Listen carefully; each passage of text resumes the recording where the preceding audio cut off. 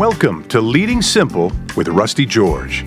Our goal is to make following Jesus and leading others a bit more simple. Here's your host, Rusty George. Hey, welcome to Leading Simple. I'm your host, Rusty George, where each week we try to take something that can be a little bit difficult and simplify it as much as one possibly can. Or in other words, make real life simple.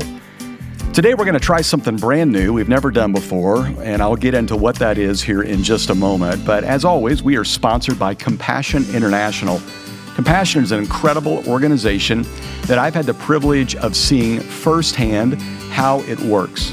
I had a chance several years ago to take a trip with the former CEO of Compassion, a guy by the name of Wes Stafford, who is a rock star in the world of philanthropy and of literally changing people's lives. Compassion is an organization that works with third world countries, children in need, and when you sponsor a child through Compassion, they get medical care, they get education, they get food, and they get resources they would not normally have access to. Now, I know some of the pushback on this is, well, don't those kids have multiple sponsors, and so my impact really doesn't matter? Not with Compassion. Your sponsorship is their only sponsorship. Well, doesn't most of that money I send in go to the organization? Not so with Compassion.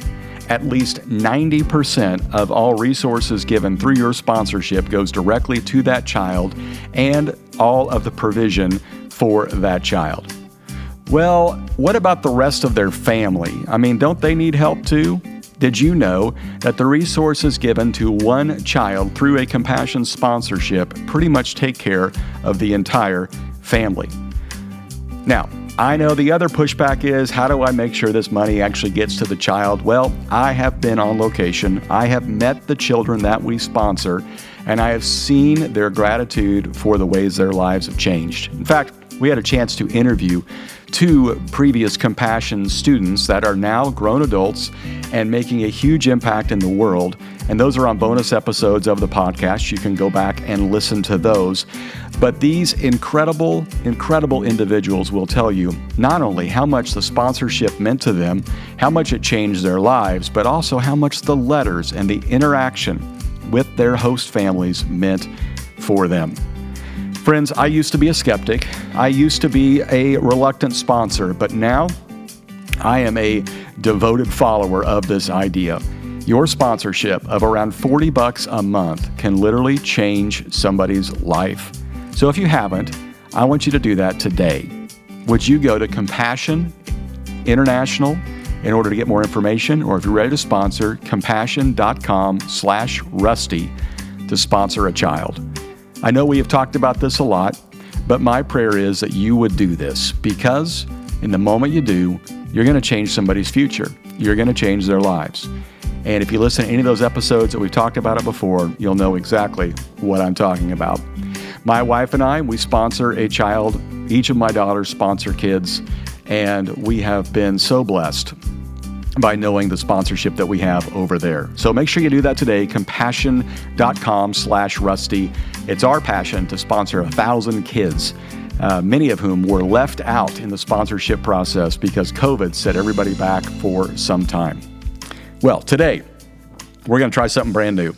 I don't have a guest with me today. I don't have my co-host, Brad, with me today. It's just you and me. We're going to have a conversation. And let me tell you where this came from. Years ago, somebody told me about a podcast I should listen to, and it's simply called How I Built This. It's a fascinating podcast where they interview entrepreneurs and how they built various companies. I remember listening to the podcast of the 1-800-GOT-JUNK individual who started with a couple of trucks and got this thing up and running and made it into a multi-million-dollar company now around I think the entire world. It's an incredible company. I remember listening to the person that discovered Lady Gaga and how they kind of built her brand, and many other conversations with people about how they built their companies. And I'm thinking about the number of church conferences I've been to or leadership conversations I've listened into or even books that I've read. And typically they are a how I built this kind of story. How I built this church, how I grew this ministry, how I built this company, how I built this job, how I became the leader that I am. And I thought, boy, that's really interesting to learn from everybody's successes, but I tend to learn best from people's failures. I mean, don't you? Don't you look at people's lives and think, that's a cautionary tale? Don't you hear the stories of people that gambled and lost on various investments and think, I should keep that in mind? In fact, I think that we all are smart if we learn from people's successes, but we're wise if we learn from people's failures. It saves us a world of hurt. So I just got to thinking and talking with a few friends, what if there was a podcast called How I Broke This and how I made mistakes and we shared some of our worst failures? One of my favorite questions to ask on a podcast is, hey, what's the last thing you did you failed at? I was so impressed with Brian Tome's answer a few episodes ago where he immediately knew what I was talking about and went directly to a decision he had made on having somebody speak on a very sensitive subject matter. I think about people that I've learned from that tell me, boy, I really botched this or I made a mistake here. I think about mentors in my life like Mike Bro or different people that I've worked for over the years. And I listen to them tell me about, failures that they've made, mistakes they've made. And I thought, boy, I've got a literal journal filled with mistakes that I've made. And if I could share some of these and keep people out of harm's way, keep people from making the same mistakes that I've made, I think it would be worth the pain that I went through if I can somehow encourage somebody else from that. I remember a conversation that I had with a pastor friend of mine. I was down in the dumps because somebody had left our church and kind of set fire to everything as they left. They broke my heart because I thought we were close friends. And I was telling this pastor friend of mine about it, and he listened very empathetically and sympathetically. And then he tells me his story about how a close family to their family, a family whom they would go on vacations with and have Sunday dinners with and swim in the pool with and kids grew up together with, out of the blue decided to leave their church and blow them up for not being near as spiritual as they thought they should be. How devastating this was to him, how devastating this was to his family. And I remember thinking, boy, I resonate with that, and I feel so much better hearing his pain. And I said, what's the lesson from that? And he said, I don't know, but if it encourages you, it was worth it. And I thought, wow, talk about taking one for the team. That's incredible. That he'd be willing to go through that level of misery just to be able to share that story so somebody else could be encouraged. My hope is over the course of this episode and future episodes that you'll get a little bit of that from me. Friends, I've made a ton of mistakes. Some that people have been gracious enough to forgive me for, and some that people have been upset enough with me to walk away. But I'm grateful for the grace and mercy of Jesus. And so what I want to do today is share my first segment of not how I built this, but how I broke this, how I made a mess of something, and some lessons that I learned, and hopefully some lessons that you can learn in your church or in your business. Today, I want to talk about this, how I broke hiring. Here's what I mean by that. I am a person that loves to give people good news. And sometimes the best news I could give to somebody is, we're going to hire you. You want to work here? You want to work at this church? You want to work in one of our churches? You want to be on our staff? I have the pleasure of giving you the good news. You're hired. I like being able to pick a diamond out of the rough. I like being able to find that protege that could step forward and be kind of the person that everybody else overlooked and they become a prodigy. I love being able to find somebody that everybody else neglected and thought could never amount to anything and then hire them and see them become something of tremendous value. I think about the way that I have found when people have added value to my life. I think about the first person that hired me in a local ministry and gave me the chance, and I'm forever indebted to Monty Wilkinson for doing that. I think about the way that Mike Bro gave me opportunities to teach on the weekend and the input he had in my life, and I'm forever grateful for that. And I long to do that with other people. I love to have the opportunity to look someone in the eye over a cup of coffee or over lunch and say, hey, what do you think about working here? And I love it when their eyes light up, and I love to go back to them and say, you're hired. But because of that, I've made some bad decisions. I want to tell you about how I broke some things and maybe give you some cautionary tales. In fact, because of my love of giving people good news, I often race over the concerning news. I heard somebody say it this way one time: have a long hello and a quick goodbye. In the past, I found it very easy to hire people quickly. Hey, we need you. You want to be here? You're hired. I'll train you along the way. Well, what I was forgetting was there's some vital pieces involved to bringing somebody onto your staff. I heard it said this way: there are 3 C's everyone should look for when it comes to hiring somebody, especially at a church. And I would say these are for anywhere. The first one is character. Who is this person when, the lights aren't on, when they're not on stage? Who are they when no one is looking? What's their integrity like? Are they the kind of person that they do the right thing even if nobody notices? It's kind of hard to figure out sometimes. People are really good at interviewing sometimes. But are they a person of character? The second one is chemistry. Do they fit with the team? Is this somebody that you'd want to spend a long weekend with? Is this somebody you'd want in your foursome while playing golf? Is this somebody that the other team members like and want to hang out with? The third one is this: competency. Can they even do the job? Do they know what they're talking about? Do they have any expertise in it? I don't need perfection, but do they have at least some skill set to pull off what we're asking them to do? I've nodded at those 3 C's before, but let me tell you a couple of mistakes that I've made. One is I have sometimes put competency over chemistry. What I've done is I've looked at that person and thought they have good character, and they don't really get along with everybody, but they sure know how to do the job. Maybe they've got incredible talent. Maybe they've come from another organization or another church that they have succeeded where they've been before. They were a rock star, and for one reason or another, they're no longer there. They'll fit great here.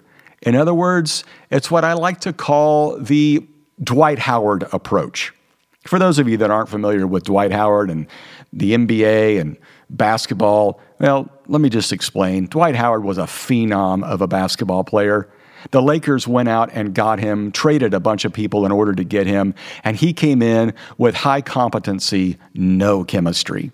It made a mess of the organization. He and Kobe couldn't get along. They did not win, and he was gone in a year. Now, several years later, he was humbled. He came back, and he played so well with LeBron in kind of a secondary role, having great chemistry, that his competency was, even though it was a bit diminished, it made up for by his chemistry, and they won a title. Now, what I've learned is I can't put competency over chemistry. These people have to work with other team members. I often am asked this question: do they have any friends on staff? And that's a great question. I like to go back to their previous places of employment now and ask, hey, tell me about their 3 or 4 friends on staff. If they had none, that tells me they may not have great chemistry with their team, no matter how competent they are. When they come in for interviews now, rather than just me reading their resume or them reading their resume to us, I like to put them in a lot of social situations with other staff members so they can figure out, is this person a person I like to hang out with? Can I work with this person? Can I learn from this person?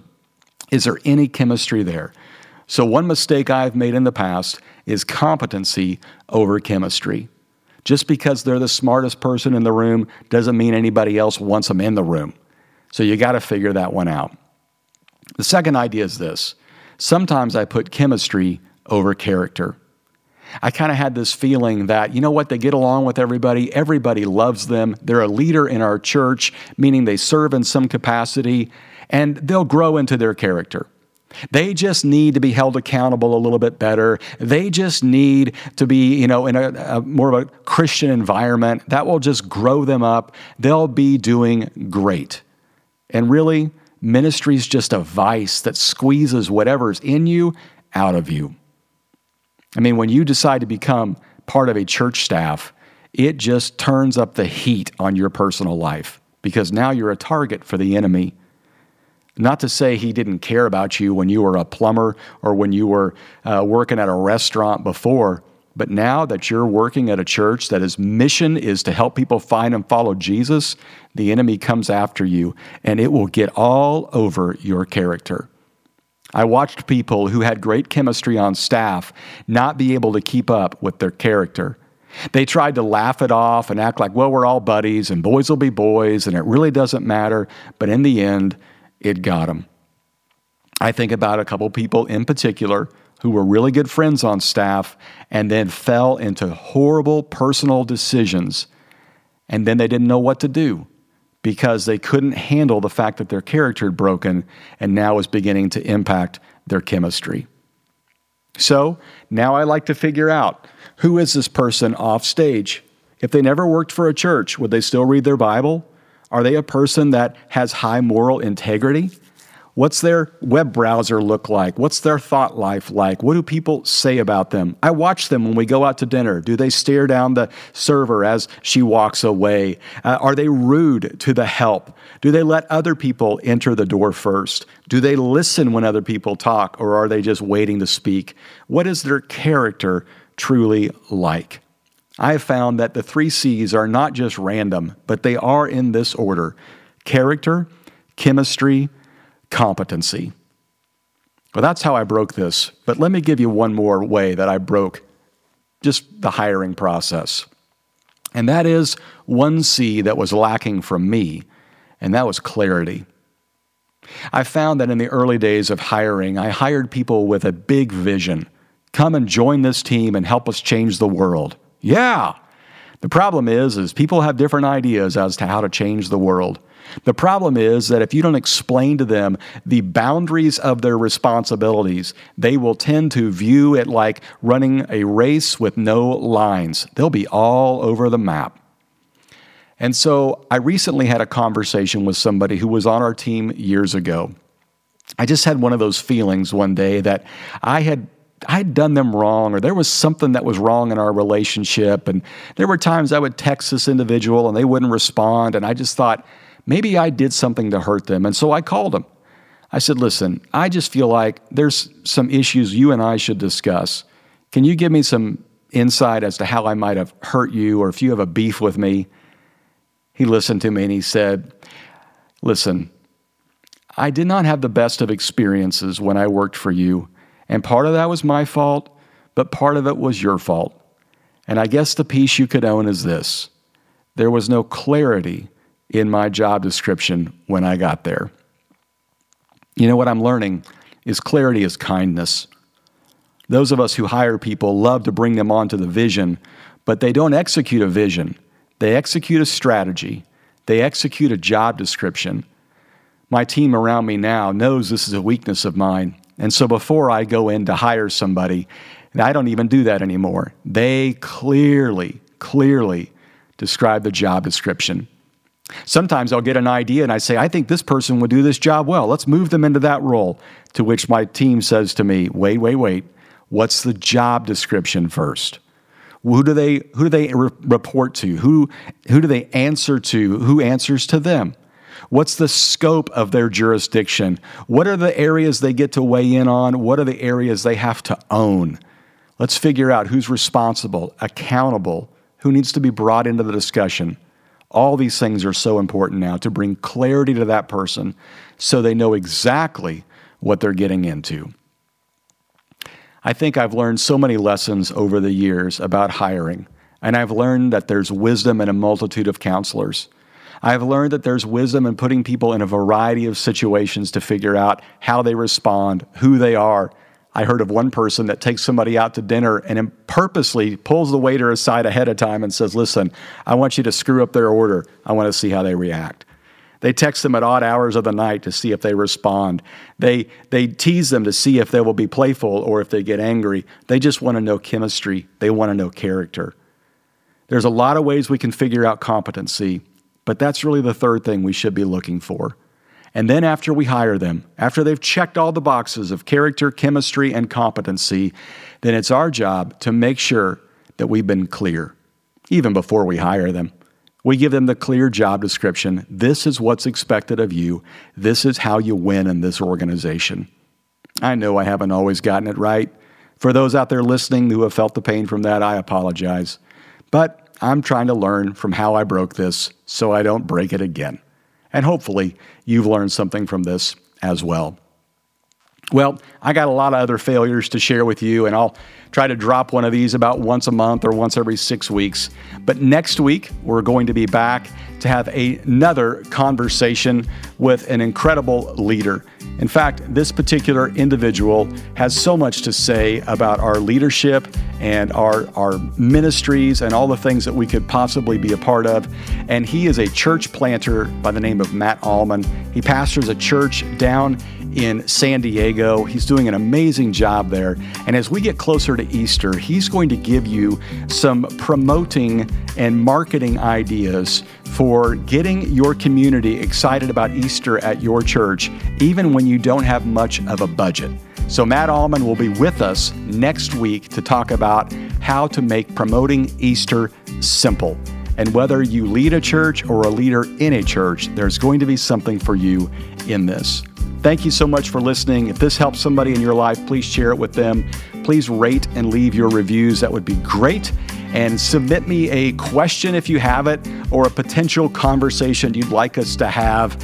And you can DM me, Rusty L. George, on Twitter or on Instagram. Thank you so much for listening. We'll talk to you next week. And as always, keep it simple. Take a moment and subscribe to the podcast so you'll get it delivered every week. And subscribe to the Rusty George YouTube channel for more devotionals, messages, and fun videos. Thank you for listening to Leading Simple.